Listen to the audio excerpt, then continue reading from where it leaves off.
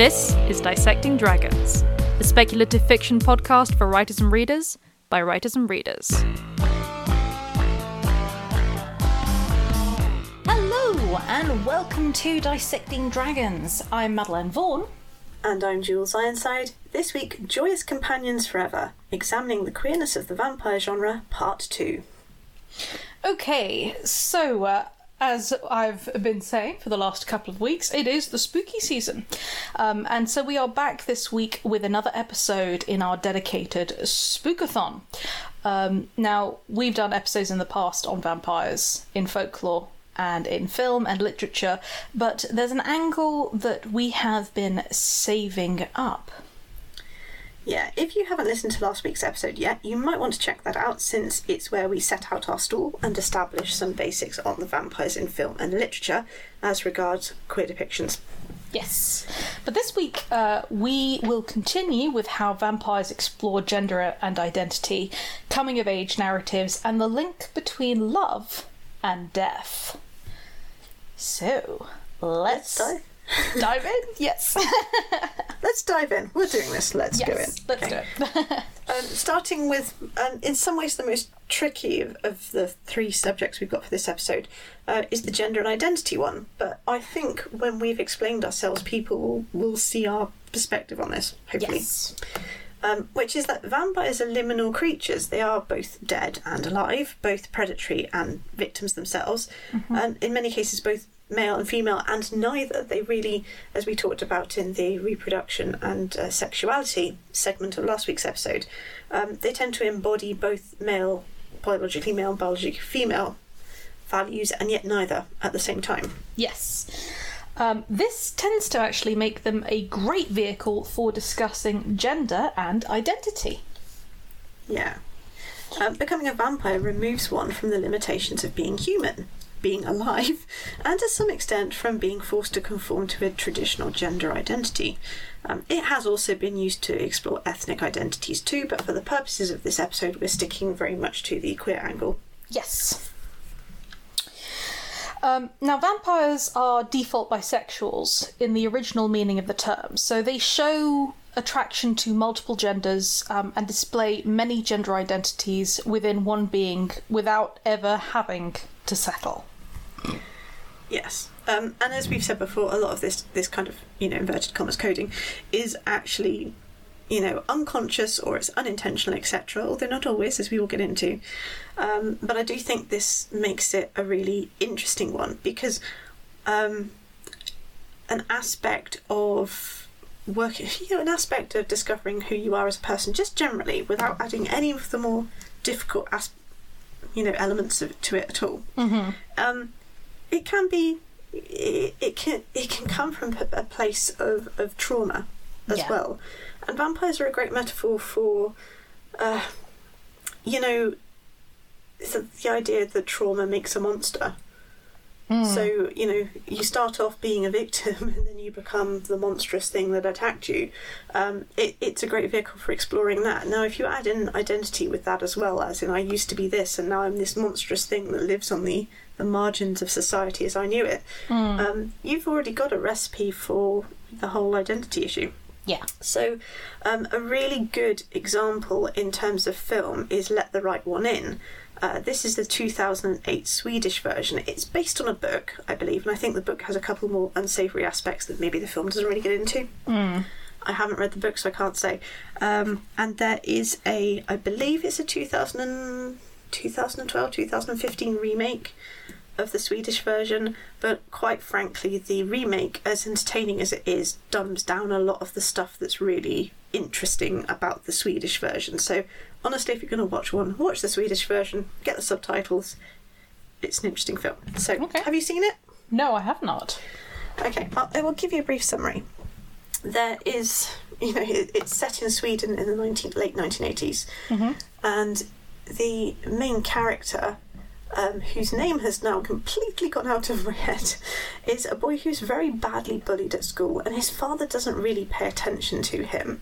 So he struggles with the other children who kind of don't like him because he's poor, because there's something just not quite right about him. And then he finally makes friends with someone he assumes to be, you know, a young girl of about his age, called Eli, and he's sort of ends up spending lots of time with this girl, although there's something a bit odd about her. There are times when she smells strange, kind of disgusting, like something's rotting, but he sees her caretaker as someone who's like his own father, who's negligent, who isn't really paying attention, and so he feels a kinship with this girl. Later it will transpire that the girl Eli is actually a vampire. So spoilers, guys, sorry about that. Spoilers, is actually a vampire, a child who was turned as a vampire, who was, prior to being a vampire, actually a castrated boy. Right. And there's even a point where, you know, he's the child in the main character is hugging Eli, and Eli is saying, "Would you still like me if I wasn't a girl?" And the boy goes, "Well, yes, I suppose so," but not in a sort of like grudging way, just kind of like, "Well, I haven't really given it any thought, but you're you, so yeah, of course I would." And they have this really sweet sort of pre-romantic kind of relationship. They're too young for any of that, but it's kind of like the nascent early stages. As it turns out, the little boy sees her caretaker. I mean, sometimes she's her, sometimes she's he. It switches through the film. And it's very noticeable that when she is interacting with the main character, she is quite soft and nurturing and comforting and presents in a more feminine type way. But when she is angry, when she is shouting at her caregiver, inverted commas, her voice becomes deeper and huskier, and she throws displays of strength in ways that we would consider more typically masculine. So this is a character who slides up and down the gender spectrum. And quite honestly, human sexuality doesn't really mean anything to this character anymore, because they're no longer human. They are in fact vampire. But they were changed so early in their life that basically they cannot hunt for themselves, so they have to attach themselves to someone who will commit murders for them so they can feed on fresh human blood. This is where it starts to get a bit, oh, okay, yes, it is a horror story. It's not just a sweet story about a child vampire and his pal. So the little boy kind of discovers her caregiver murdering people, and then realises that this friend of his is actually a vampire, as well as being not really male, not really female, not really identifying as either.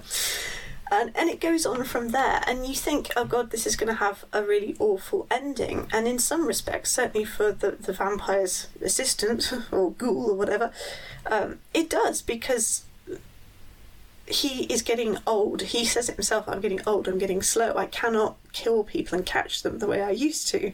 I'm going to get caught. So she is very clearly, or they are very, they, she, he, again, the pronouns, it doesn't really matter, they kind of identify as both. Basically looking to trade up the food chain for a much younger human. And yet it's not just that, it's not just a typical vampiric manipulation of a vulnerable person's feelings. There is a genuine love and kinship between the two, and it's messy. And in some ways it's kind of messed up, but the little boy learns who he is by this friendship with this vampire child, and the vampire child finds, you know, more shreds of their own humanity by, in a way, kind of falling in love with this little boy, not in a sexual way, but just in a I love you as a person kind of way. It's a really, really interesting film. What the remake has done has made it very American. It's very definitely a girl right from the beginning. There's none of the castrated boy stuff. There's none of the questions about gender and everything else. And it's very... It's kind of played as a very straight horror. Right. So it's not that it's a bad film. It's just like, this isn't the story. You've kind of made it more suitable for an American audience, if you see what I mean. Yeah. And I have to be perfectly honest here, in the book I understand that the original caregiver for this child vampire is not a child, by the way, they have been alive for a long time, is actually a paedophile in the book. Right. So let's not say that everything about this little film and story, etc., is good. It's not played like that in the film, but in the book I understand that is the case. Yeah. So, leaving the book aside... if we're taking it as just a film where it's a case of, no, this is a vampiric child who cannot hunt for themselves, who attach themselves to someone who will be able to hunt and kill for them so that they can feed and stay alive and not rot, then you do have this interesting question of horror, the monstrous, gender identity, but also personal identity when confronted with the monstrous and where you fit in.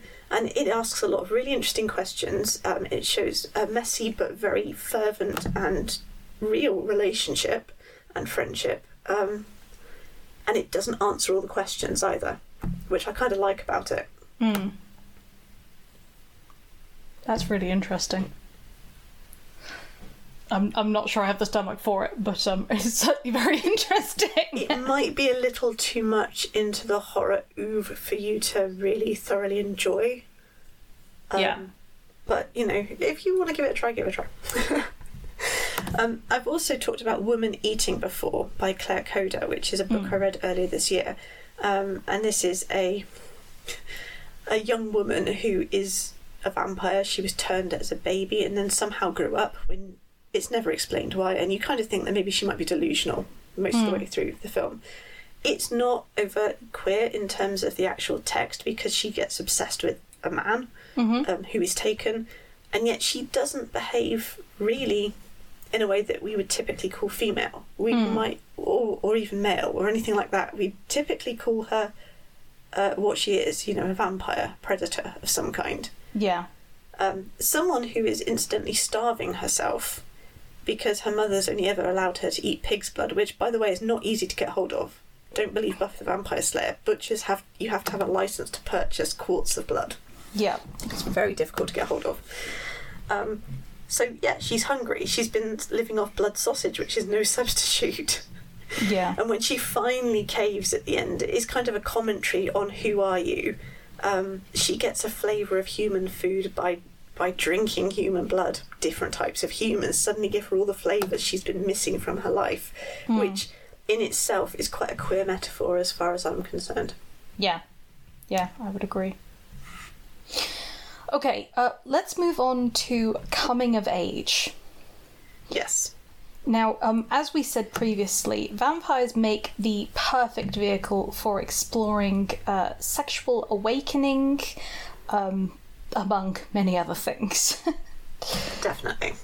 So it's little wonder, then, that they should appear so frequently in coming-of-age stories. Yeah, so things like Twilight and the earlier Vampire Diaries books look at this very issue. The way that as teens we all at some point experience a period of time when we are isolated, even alienated from everyone around us. And there's an easy parallel with queerness right there. Yeah. There's sort of this moment when you realise the fairy tale version of reality isn't real, or that you don't belong there. So in self-defence, you go through a transitional period of not believing in fairy tales. I remember this stage very clearly for myself. The sense that, no, actually the universe isn't magic. Yeah. It's not there, or it's not for you. Ergo, the best thing to do is to ignore it and not believe in it and be kind of cynical. Yeah. Which is dangerous in some respects. Yeah, definitely. And quite sad, actually. But, you can kind of understand how vampirism sort of then comes in, really. Yeah, definitely. I think there's a kind of knock-on effect of this sort of age of not believing, to use the Disney term, which actually always sort of stayed with me. Yeah. But, the knock-on effect is that when you're given a glimpse of something less ordinary, you kind of fall for it like a ton of bricks. You want to join those others. You see a place where you can fit in. Yeah, absolutely. So, in a previous episode, I did threaten to talk about Twilight, and I'm going to do it very, very briefly.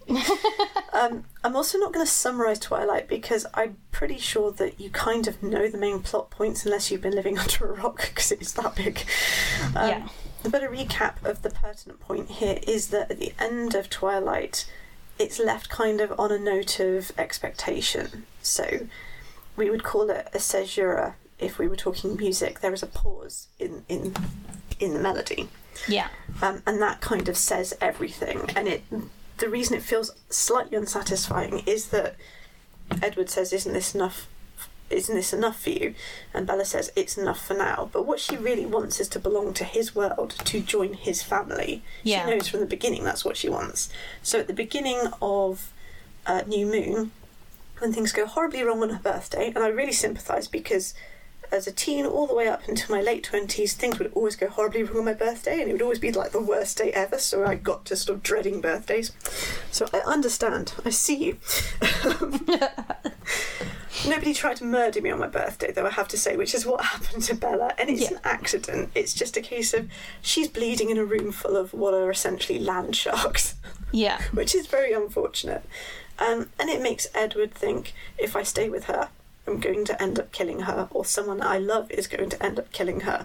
Mm-hmm. The best thing, the healthiest thing to do is be the adult, which is really patronising, but still to be the adult and to leave. And of course, Bella has been dealing with rejection of one kind or another her entire life. She's always felt she had to earn her way with her mother. She's never felt she fitted in with anybody else because she's got this really old head on her shoulders. So when Edward, who she'd kind of really trusted in and loved, leaves, it really fucks things up. Yeah. So that's where we come in, sort of like second, third chapter of New Moon. And then you have like 4 chapters of the months passing where there's nothing. It's just January, February, March, etc. or whatever. And it's like, yeah, you didn't really have to go into a big description of the depressive state she's in. You just nothing. There's nothing except the time passing. Yeah. Which, again, I think most of us who've experienced depression at some point can really appreciate. Yeah.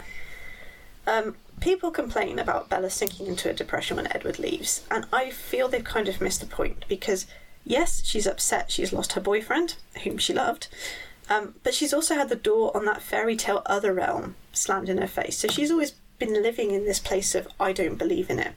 Yeah. And then suddenly she's been shown it, and it's somewhere she could belong, where she wouldn't be alienated and kind of an outcast in her own life, and then it's all taken away from her. It rejects her. And it's like her own life has rejected her. So, I kind of defy anyone not to fall into a deep depression over that. I really do. Yeah. The problem is that you can't look at it just in terms of, oh, this was a relationship at 17, because I think most of us had relationships at 17 and, or sort of around that time, and we didn't completely fall apart when they didn't go through. In fact, I know some people who basically just sort of got on with it fairly quickly. Yeah, and most teenagers at that, most teenage relationships go for, oh God, I want to die, and then 2 weeks later it's like, that new person is super hot kind of thing, and that's normal. Yeah, perfectly normal. But the fact is that it isn't just about the relationship with Edward. It's the relationship with herself, with the family, with identity, all of these things all tying in. And as you say, this kind of this door on that fairy tale realm being slammed in her face after she's for the first time allowed herself to feel that hope. Yeah, absolutely. And I think you can understand why so many twihards, to use the appropriate terminology, were actually queer people, because even though there's no obvious queerness in the Twilight books, and that wasn't what Stephanie Meyer was writing, she was writing about being an outcast, being alienated, feeling like an outsider, and then finding this family where you could belong, this community you could belong to, where you wouldn't just be awkward and trying to get invisibly through life, but you could actually shine, which I think is something that most queer people can really sort of identify with. Yeah, I completely agree. And also the fact that it was not only that, but it was also a group of people who could not show themselves for who they really were. Yeah. But who then, with the right people, were able to be themselves. And who were traditionally seen as dangerous, despite the fact that they weren't. Yeah. I think that spoke to a lot of people as well, particularly during teenage years. Definitely.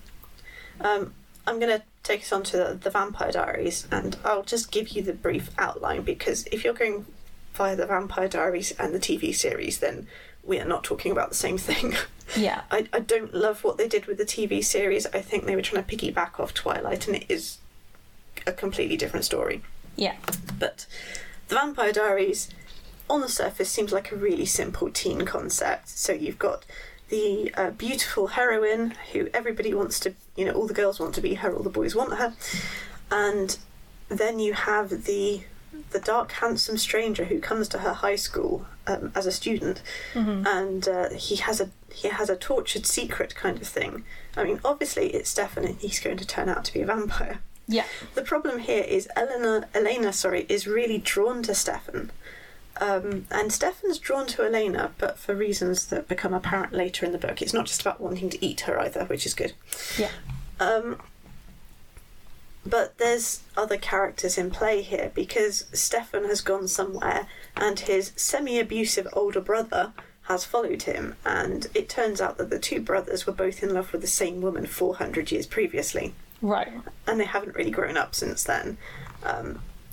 This other woman, Catherine, was a 16-year-old girl who had been very sick as a 16-year-old girl and almost died. But her nurse had gone into the village and managed to find a cure in the form of a vampire who came and changed her. Right. So when she goes to stay in Italy with, in Florence, in fact, with Stefan and Damon's father as his ward, Stefan sort of falls for her like a ton of bricks. She's beautiful and alluring and mysterious and very sweet at the time, and then realises that his brother is also falling for her. And this is not a good love triangle. This, the brothers have never got on. This really puts a serious issue in place for the two of them. Yeah. To the point where Catherine then leaves them and realises how bad it is. I mean, the two brothers fight so badly that Catherine leaves a note, and then with her white dress, which is filled with ashes, saying that she's killed herself, so she will never be a point of strife between the brothers, but she hopes this will bring them together. Yeah. Which is clearly a really stupid plan.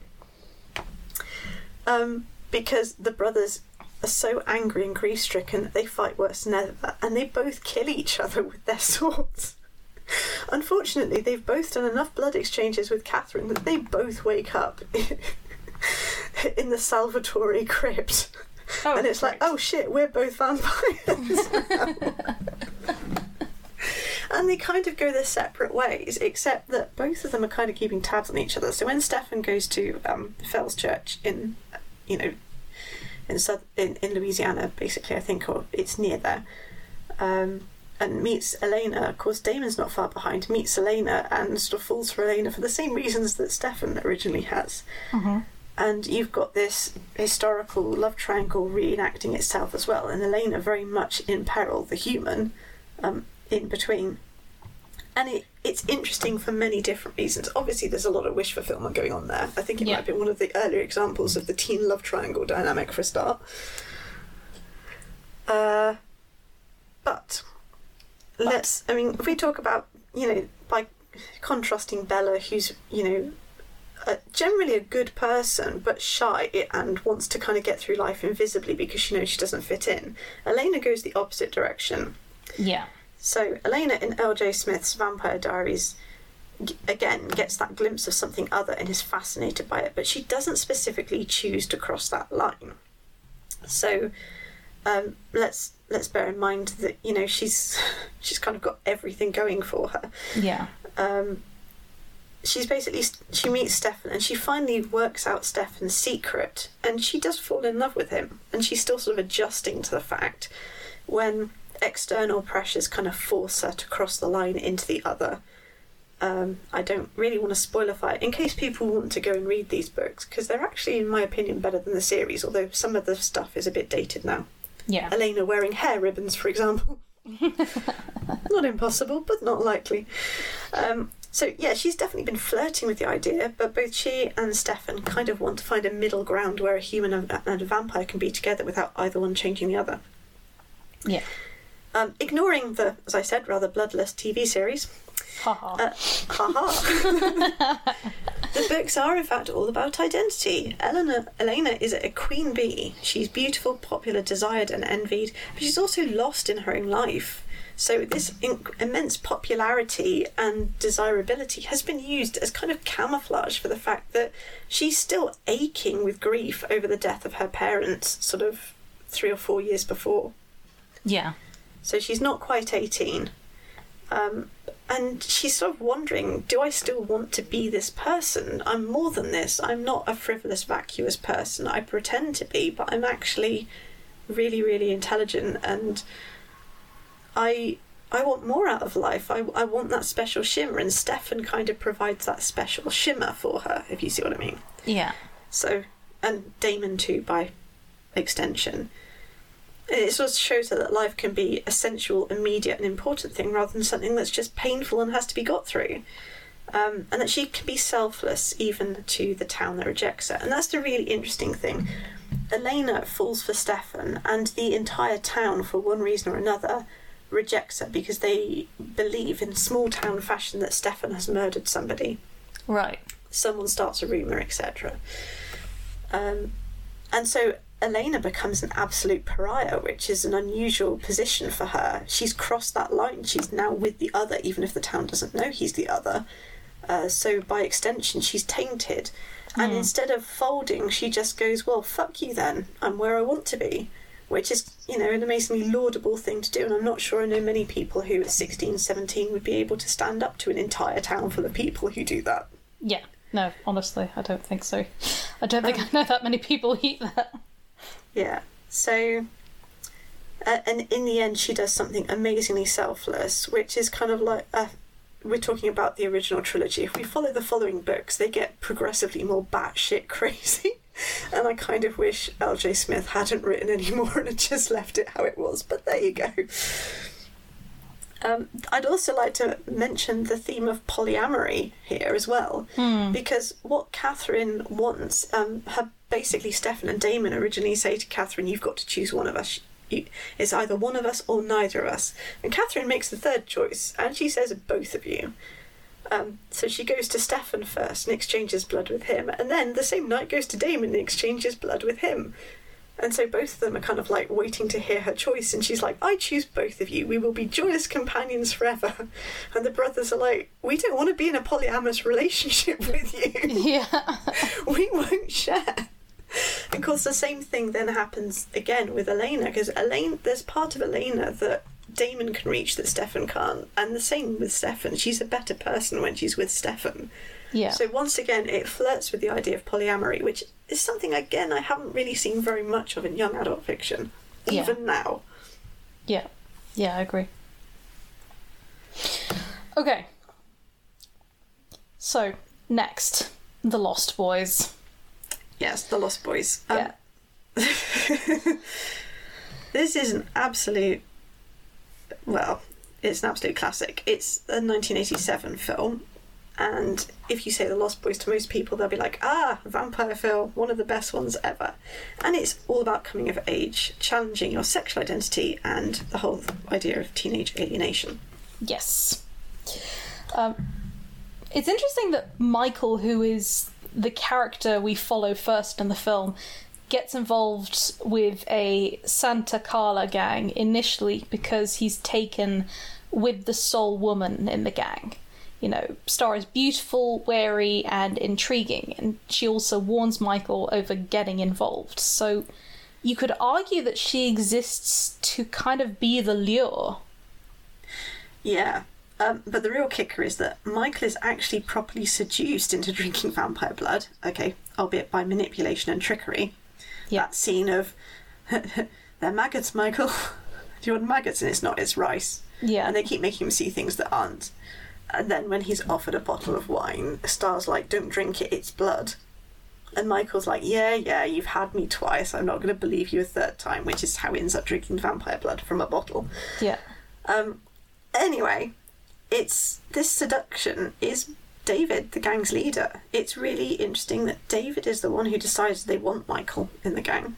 Mm-hmm. David is the one who goads Michael, who Michael wants to impress. There's the whole sort of very adrenaline and oddly sexually charged motorcycle race along cliff tops, for example. Yeah. The very fear that David inspires appears to also be an adrenaline rush for Michael, or maybe even a turn on.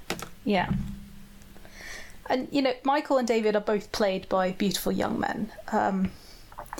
Kiefer Sutherland, David, has an almost ethereal quality in the film. And there is a strong sense of tension between them all through the film, that both violent men, it has both of these very violent men jockeying for position vibes and sexual undertones. Yeah.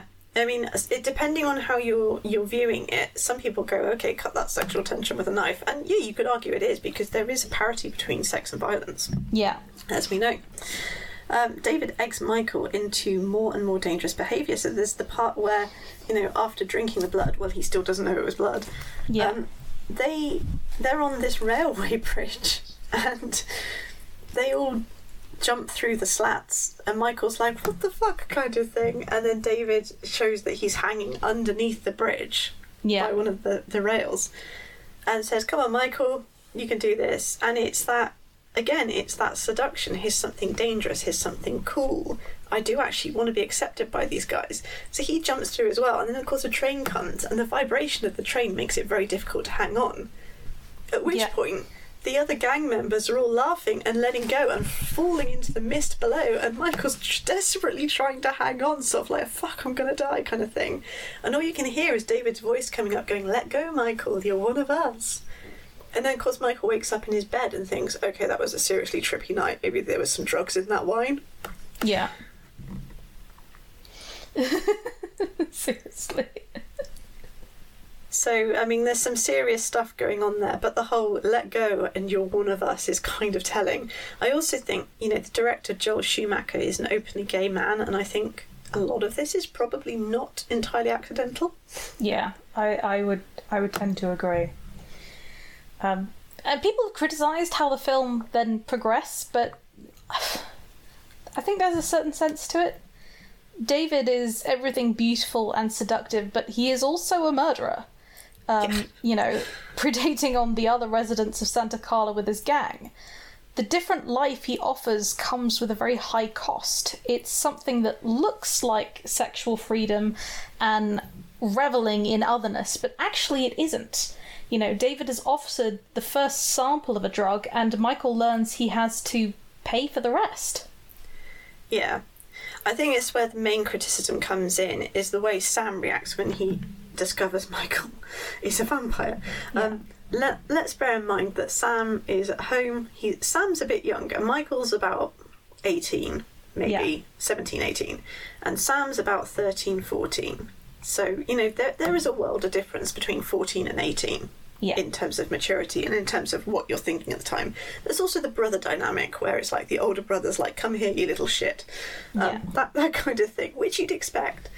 And Sam's in his room, and he's speaking to his mother on the phone. His mother has just phoned because she's gone out on a date for the first time in ages since the divorce. And she's just phoned to check that Sam's okay and Michael's keeping an eye on him, etc., etc. Yeah. And then Michael floats past Sam's bedroom window. And of course Sam sees him, and he's clawing at the window to get in because he doesn't know how to control this power. He's like, okay, something's wrong with me. Shit, I'm now floating. Floating. And Sam obviously starts screaming, and of course their mother's like, oh my god, what's happened? And she runs out of the restaurant in order to drive back to get to them. At which point Michael's like, no, you've got to let me in, Sam, sort of in a panic, am I going to fly up to the moon, am I going to die? Yeah. And Sam's like, I can't believe it, my own brother, a goddamn shit-sucking vampire. And a lot of people took that as, your brother's just come out as gay and you've rejected him. Yeah. I would like to point out that first, this is the 80s. Secondly, yes, that's not the best reaction if it was supposed to be a gay metaphor. But on the other hand, you present someone with some knowledge that completely changes how they look at the world, and you genuinely expect them to completely adjust their entire worldview in less than 5 seconds, because that's potentially kind of, particularly in the 80s, that's kind of unreasonable.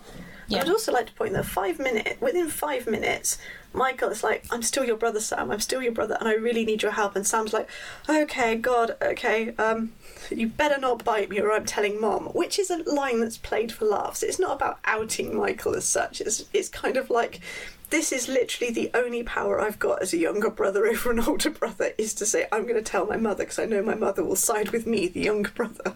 Yeah. Yeah. Seriously. So, yes, I do see the criticism. I just don't really agree with it. I also think that, while there is definitely a coming out as a vampire, coming out as a queer person parallel there, and, the whole I'm a vampire thing is kind of a good metaphor for coming out anyway. I don't think that's entirely what's going on. We have to remember this is a sort of campy horror film first, and any queer commentary is kind of second. So in that instant, it might just be that Michael's like, yeah, shit, I'm a vampire. I didn't realise, I don't know what to do. Help, what the fuck do I do?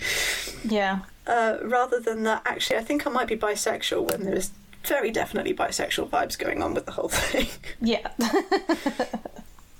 So, I think the way you would react to someone literally floating past your window and turning out to be a vampire would be kind of, it's reasonable to have 5 minutes of doubt. Yeah. And to be freaked out. Particularly Yes. because the other thing you've got to recognise is that as far as Sam is concerned, his brother has become something that kills humans. And he is a human. Yeah. So it's like, even if you take that as an extended kind of queer metaphor, it's like misinformation in the 1980s meant that he could have posed a danger, and he needed time to adjust his set. While it's not great, it's also not a crime to be wrong and then to change how you think about things. Yeah. So anyway...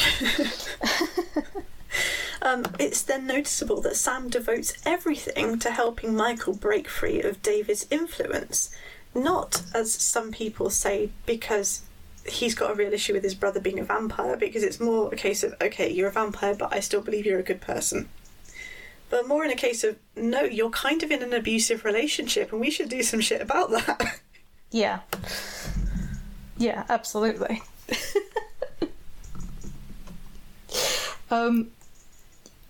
So we then discover that there is a master vampire who is actually above David, who is actually running the vampire gang. And in a delightful bit of found family parody, we discover that the reason Michael was targeted was because this vampire lord had his sights set upon their mother and wanted them all to form a family. Yeah, I love that so much. Yeah, and she steps up. Yes. Yeah, when there is no other way to protect her sons, she's actually willing to become his bride to stay with her sons, to essentially cross into the other. And if we're again taking this as extended queer metaphor, which I don't think it entirely was, I just think, some queer themes crept in because 1980s and also gay director. And he cast two beautiful young men, so I wonder how he entirely could have not got some of this in there. But the fact that he's got the mother there who is acting in a very atypical fashion, she's not rejecting her sons for what they've been up to, which they've been trying to protect her from, quite frankly.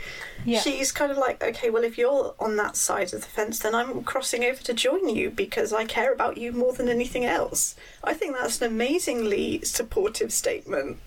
Yeah, absolutely. And again, it's something that speaks to the queer experience, or what we hope, which is that parents who perhaps you weren't sure sort of what line they were, where they would fall if you came out to them saying, well, no, even if it makes me an outsider within our community, I'm still going to openly be on that side with you. Yeah, absolutely. So anyway, there's a reason Lost Boys is a classic. You can view it just as a straight horror vampire film. You can view it as through queer lens. It does what every great coming-of-age story does, which is that it examines that liminal stage between being child and adult and how that affects your sense of identity and self-worth. Absolutely. Okay. Let's get into... Do you want to rephrase that? Because seeing what's coming... Yeah, seeing what's coming this... So let's get into the next section, which is... blood, sex, love, and death. Yeah, let's get into blood, sex, love, and death. It doesn't quite sound right. Okay, so the genre vampire tends to go all in. To feed in that very sexual manner often results in death. The relief depicted after the feed is that of having a very different need met, and the desire for blood is described as lust. Yeah, in short, in most vampire fiction, all of human pleasure, both good and bad, or, depending on how you feel about stuff, is encapsulated in a vampire doing what it does best, and that is feeding. So sex, drugs, food, love, intimacy, nourishment, alcohol, beauty, art, violence, all of it is there. Yep.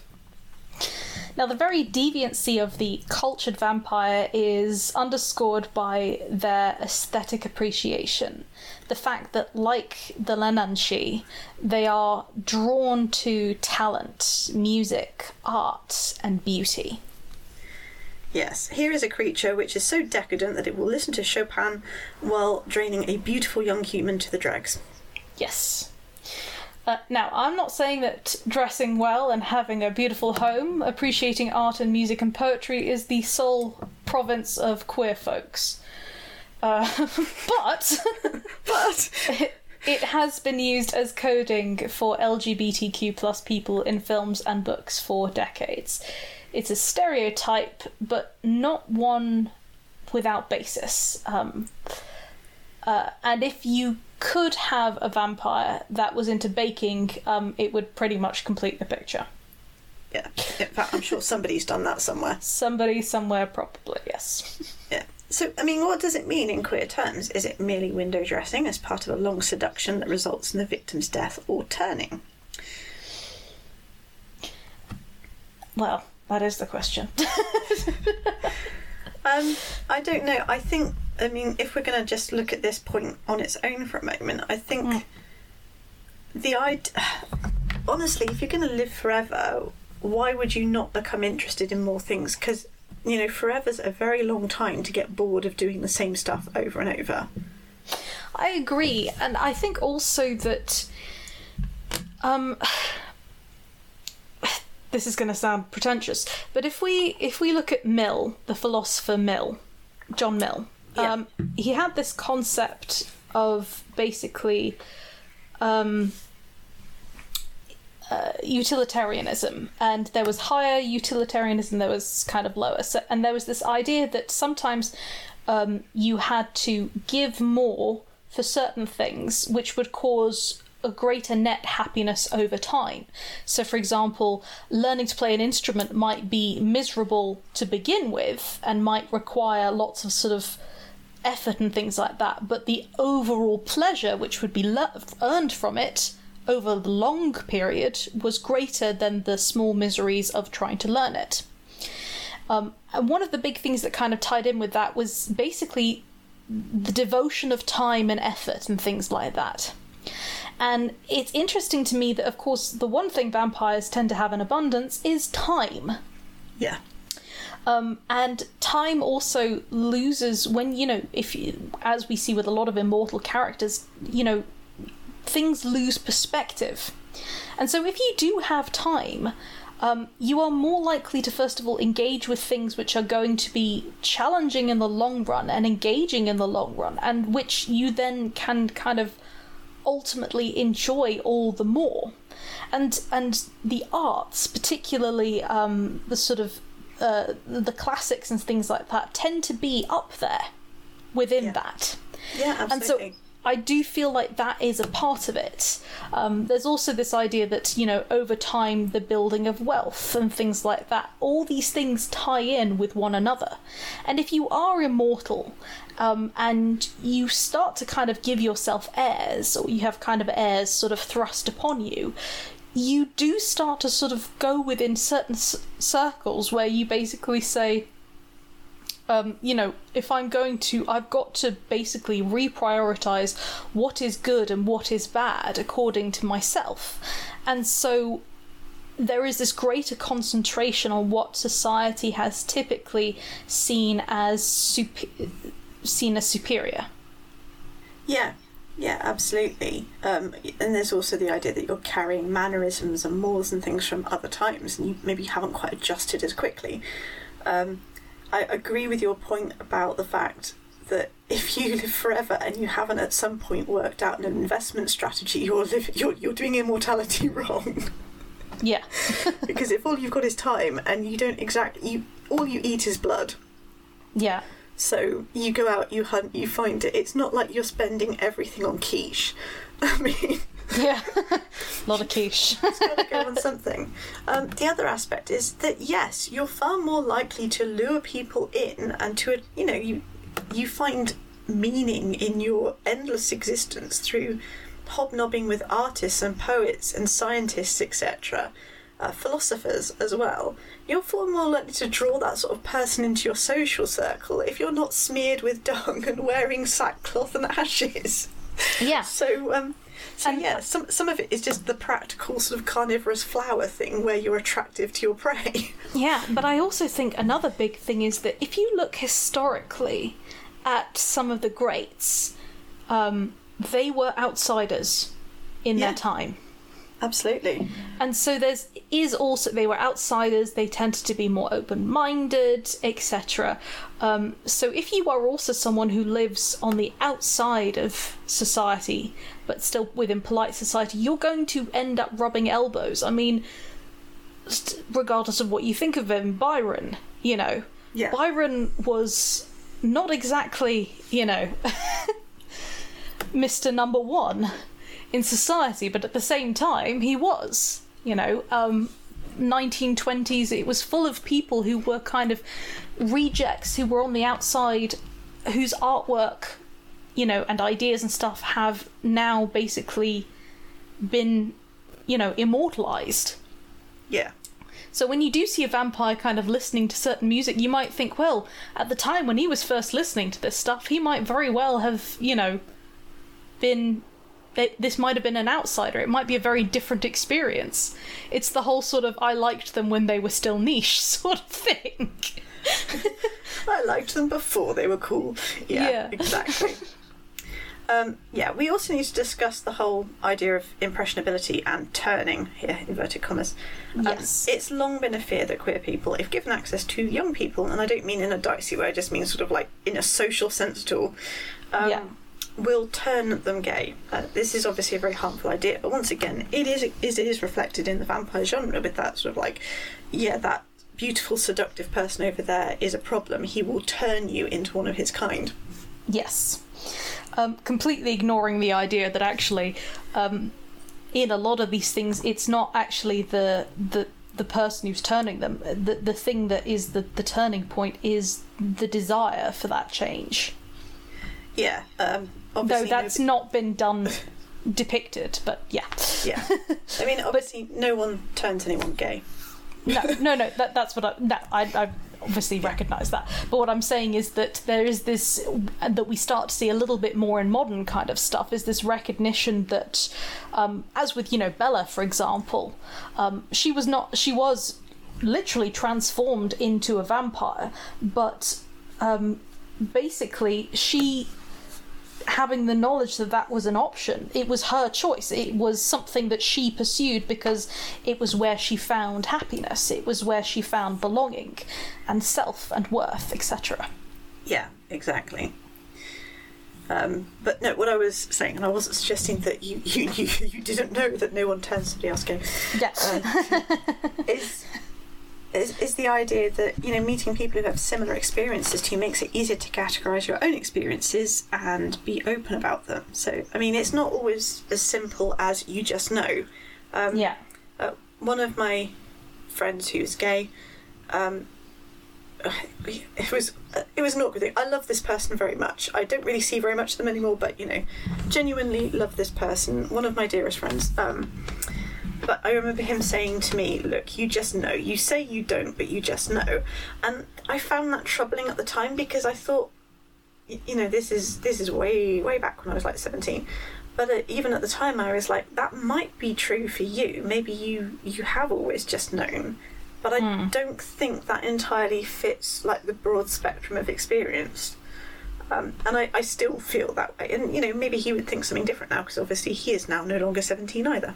Yeah. Unless he is in fact a vampire and he has been holding out to me. This whole time. And I would agree. There is something to be said about knowing that something is a possibility and therefore also understanding that sort of your own thoughts, your own experiences and stuff like that. Yeah. Having some context for the stuff that you haven't been able to make sense of because you don't really fit in one particular box, I guess. Exactly. Yeah, absolutely. Anyway, back to genre vampires. Their freedom to exist on the margins in ways that appeal to young queer people tends to make them a good vehicle for exploring that too. Yep. But also for looking at the dangers of getting involved with someone who is older, more powerful and far more experienced than you. Yes, absolutely. Which, again, has historically been a problem within the queer community. To be honest, across the board, but yeah. Across the board, but yeah. In fact, there are dangers in sort of pretty much any love story, or every lust story. Whether that's of being deceived, getting hurt, or something worse. You know, it's Bluebeard all over again, but this time with seductive fangs. Yeah, I mean, the real risk ultimately is in equal amounts of influence and autonomy in a relationship, something which, a vampiric entity can be used to explore. Yes. So I will finish off with 3 examples of that, which I won't go into too much detail of because I believe I've recommended all 3 of these at some point, but I do just want to mention them in this context. So there's Dowry of Blood by S.T. Gibson, which is kind of a retelling of Dracula, except it's from the first bride's perspective. In this retelling, it's not 3 sisters or a mother and 2 daughters, whichever. It is this dark vampire lord kind of collects people he finds intriguing. So he collects the first bride and then he adds a second bride sometime later. He's got a little bit tired with this dynamic by itself with the first bride. The weird thing here is the first bride is kind of she's both jealous of his being enamoured of this second bride, but also really wants her for herself as well. Yeah. So ultimately you end up getting this polyamorous relationship. The problem is this dark vampire lord moves them around a lot and keeps control over them all the time. This is clearly a very emotionally abusive relationship that wears both of them down, and which is why they finally in the 1900s add, I think it's Alexei, who is the male bride, if you like, that they add to their collective, who again doesn't do very well under these stringent terms of emotional manipulation and control, etc. And the violence comes into it a little bit. So this is a very long metaphor for a domestic abuse situation, and it's really interestingly done. It's told in one long sort of epistolary fashion. A letter from the first bride to her lord, explaining that she never intended to kill him. It's just that's how things panned out in the end because they couldn't live with him. And then you finish off with this coda where the 3 of them go their separate ways, except every so often they come back together and they still have this strong polyamorous connection. It's really interesting. I'm not sure it 100% works, but it was a very compelling read and I kind of liked the slant it took. That is very interesting. Particularly because it really does use the whole vampire experience to explore inequality in relationships and how things can be exploitative. And obviously it was very, very queer as well. Then there's The House of Hunger by Alexis Henderson. And this is a case of a very poor young woman manages to escape the slums she's living in by having blood of a very particular rare flavour and going to work as a inverted commas blood maid at one of the noble houses. There's all sorts of houses, but the House of Hunger is where she ends up with the beautiful mistress, who she kind of falls in love with. I mean, there are 5 other blood maids there as well. This does not flinch away from the problems of anemia, that if someone is regularly drinking your blood and you're not being given time to replenish it, you're going to be tired and sickly and worn down, and eventually you will die. And once again, it's looking at an abusive relationship dynamic, because basically the blood maids are kind of employed for a set term of years. After that, they're given a huge stipend, apparently, and allowed to go free. And it's such a huge amount that it would set them up for life. Except that this mistress kind of manipulates them all into falling in love with her, into sort of competing a bit against each other. And she does love them as well, as far as she's able to. But ultimately it's her hunger, the fact that her family curse is this unassuaged thirst for blood that dominates her. You know, it genuinely, that doesn't really make her a great person. And obviously it turns out that actually no one can think of any blood maid who was retired and given her stipend who is actually still alive anywhere, which is a little bit odd now they've come to think about it. So once again, tapping into the vampiric themes of constructed or found family and unequal relationships, addiction actually, and getting free of those damaging scenarios. Interesting one. Definitely leans more towards the horror.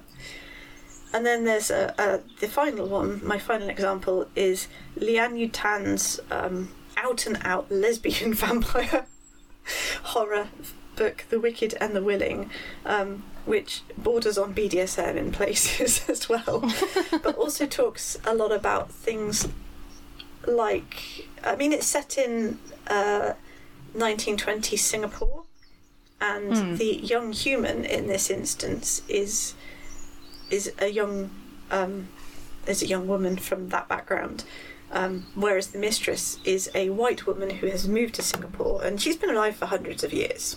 Yeah. So again, we're talking a very unequal relationship, and how this young woman of Singapore origin is kind of being exploited, and several before have been exploited to the point where they, you know, unfortunately they've died, and the woman who acts as the servant for this particular mistress is like, okay, I'm not going to get attached to you because you're going to end up dead like all the rest of them. She thinks she can control herself, but she can't, and I'm going to end up taking your body out to the swamp to get rid of it. And yet, against her will, she starts to fall for the young maid as well. It's a very dark story. If it's a romance at all, it's a very dark romance, and read the author's... I'm not necessarily one for trigger warnings, but I would say if you're going to read this, read the author's page of trigger warnings first, just to check there's nothing on that list that's really bad for you. Yeah. It is a very interesting take on the whole scenario, though, and as a metaphor for exploitation, both within relationships and in unequal racial situations. It's very interesting. Also nice to see more lesbian vampires out there. Carmilla style. Just outside the windows, just waving. Well, hopefully not there, but no. I would have a lot of explaining to do.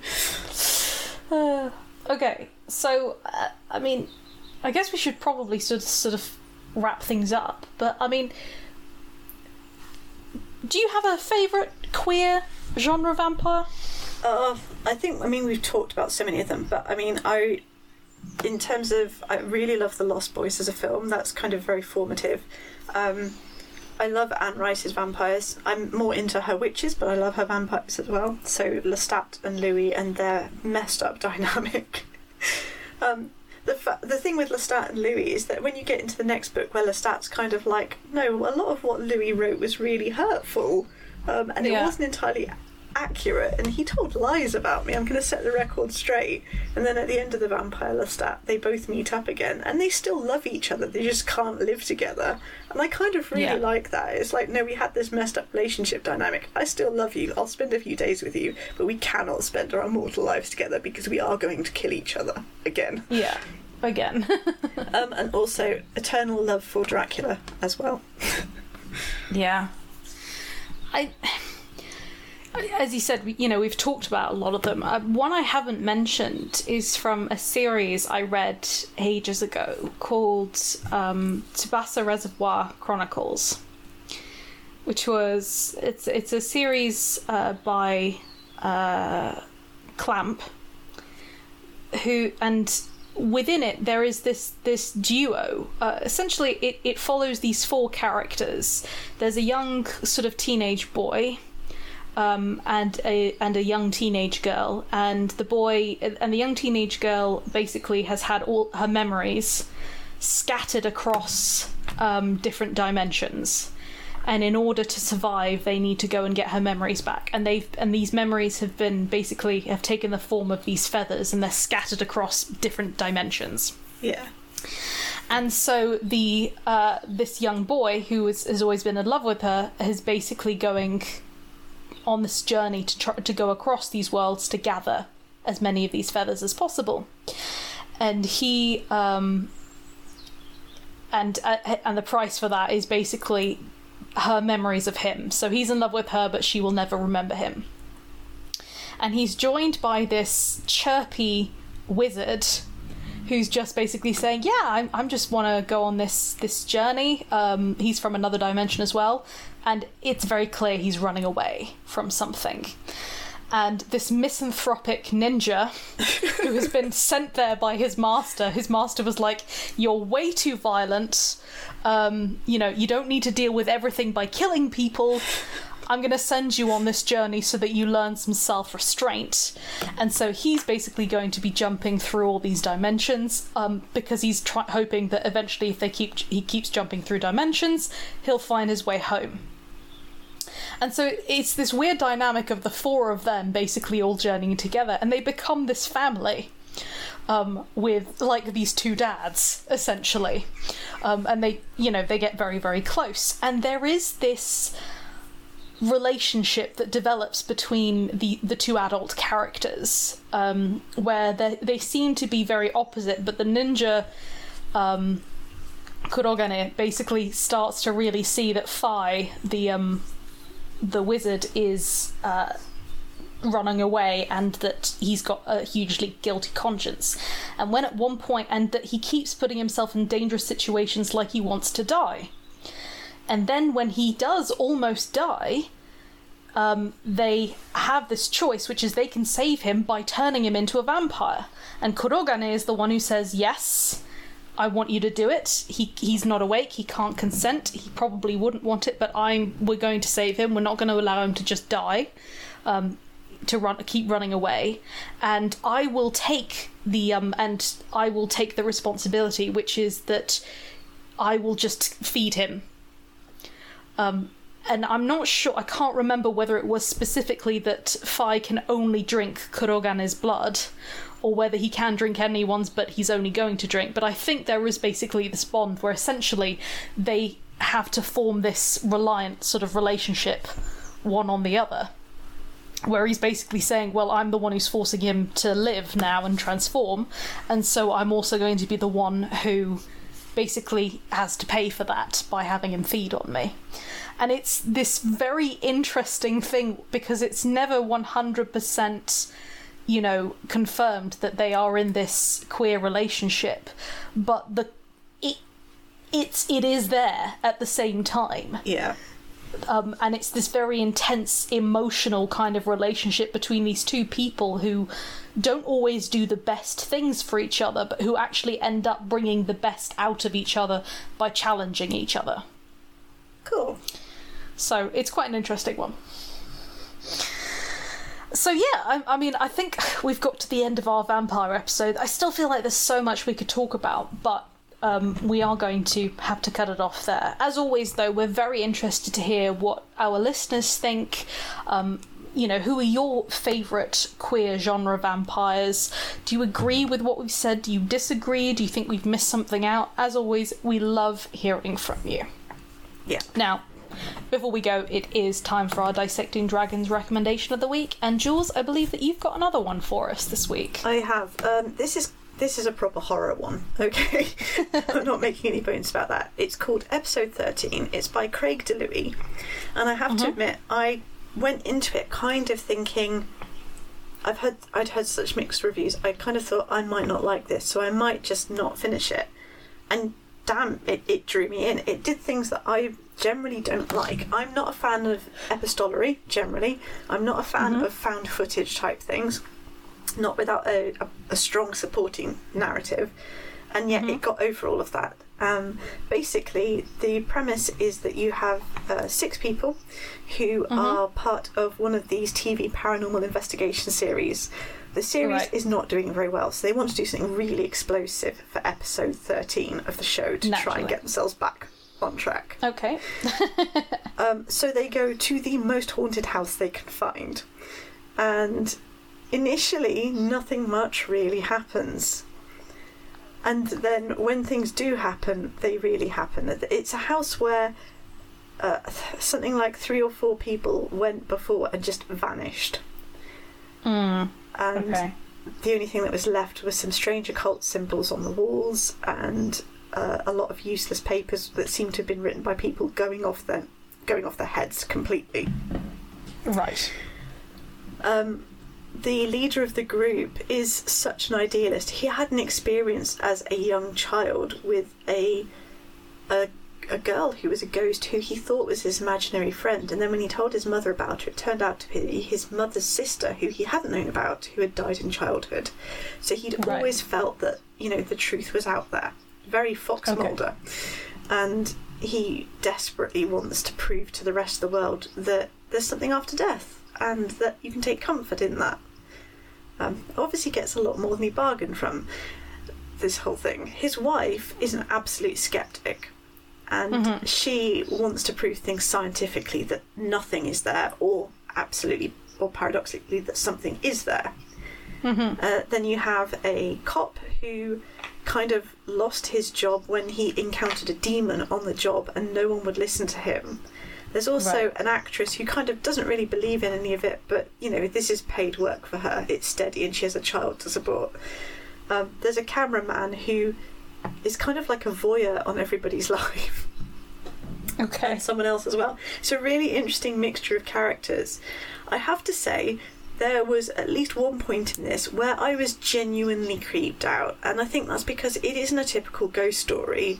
It is a proper horror story. It uses ghosts as the vehicles, but it's not a case of the ghosts aren't there in a very liminal sense. The ghosts, when they are there there in a very horror way. And for some reason it managed to push a, okay, that's genuinely creepy button for me. It's really good. It's a great audiobook. It's a full cast performance, which I think helps to really sell the found footage sort of style of things. Okay. So when the creepy music starts playing, the creepy music genuinely starts playing, which is kind of cool. Ooh. In the end, I really liked it. I do recommend it. If you're looking for a spooky read and you don't mind actual horror, go for this. This is cool. This asks some interesting questions about life, death, and how much we should be monkeying away with it all. Okay, I will definitely have to sort of consider that, though it sounds like it might just be a little bit too much for me. Oh, okay. Well, on that note, guys, we will say thanks very much for listening. We hope you are enjoying the spooky season, and we'll catch you guys next week. Yeah, thanks and goodbye. Bye. You've been listening to Dissecting Dragons, the speculative fiction podcast. You can follow our podcast at podbean.com or from iTunes. For more information, visit our Facebook page at www.facebook.com/dissectingreaders, or check out our author websites at jaironside.com and madeleinevaughan.com. Please note, no dragons were harmed during the making of this podcast.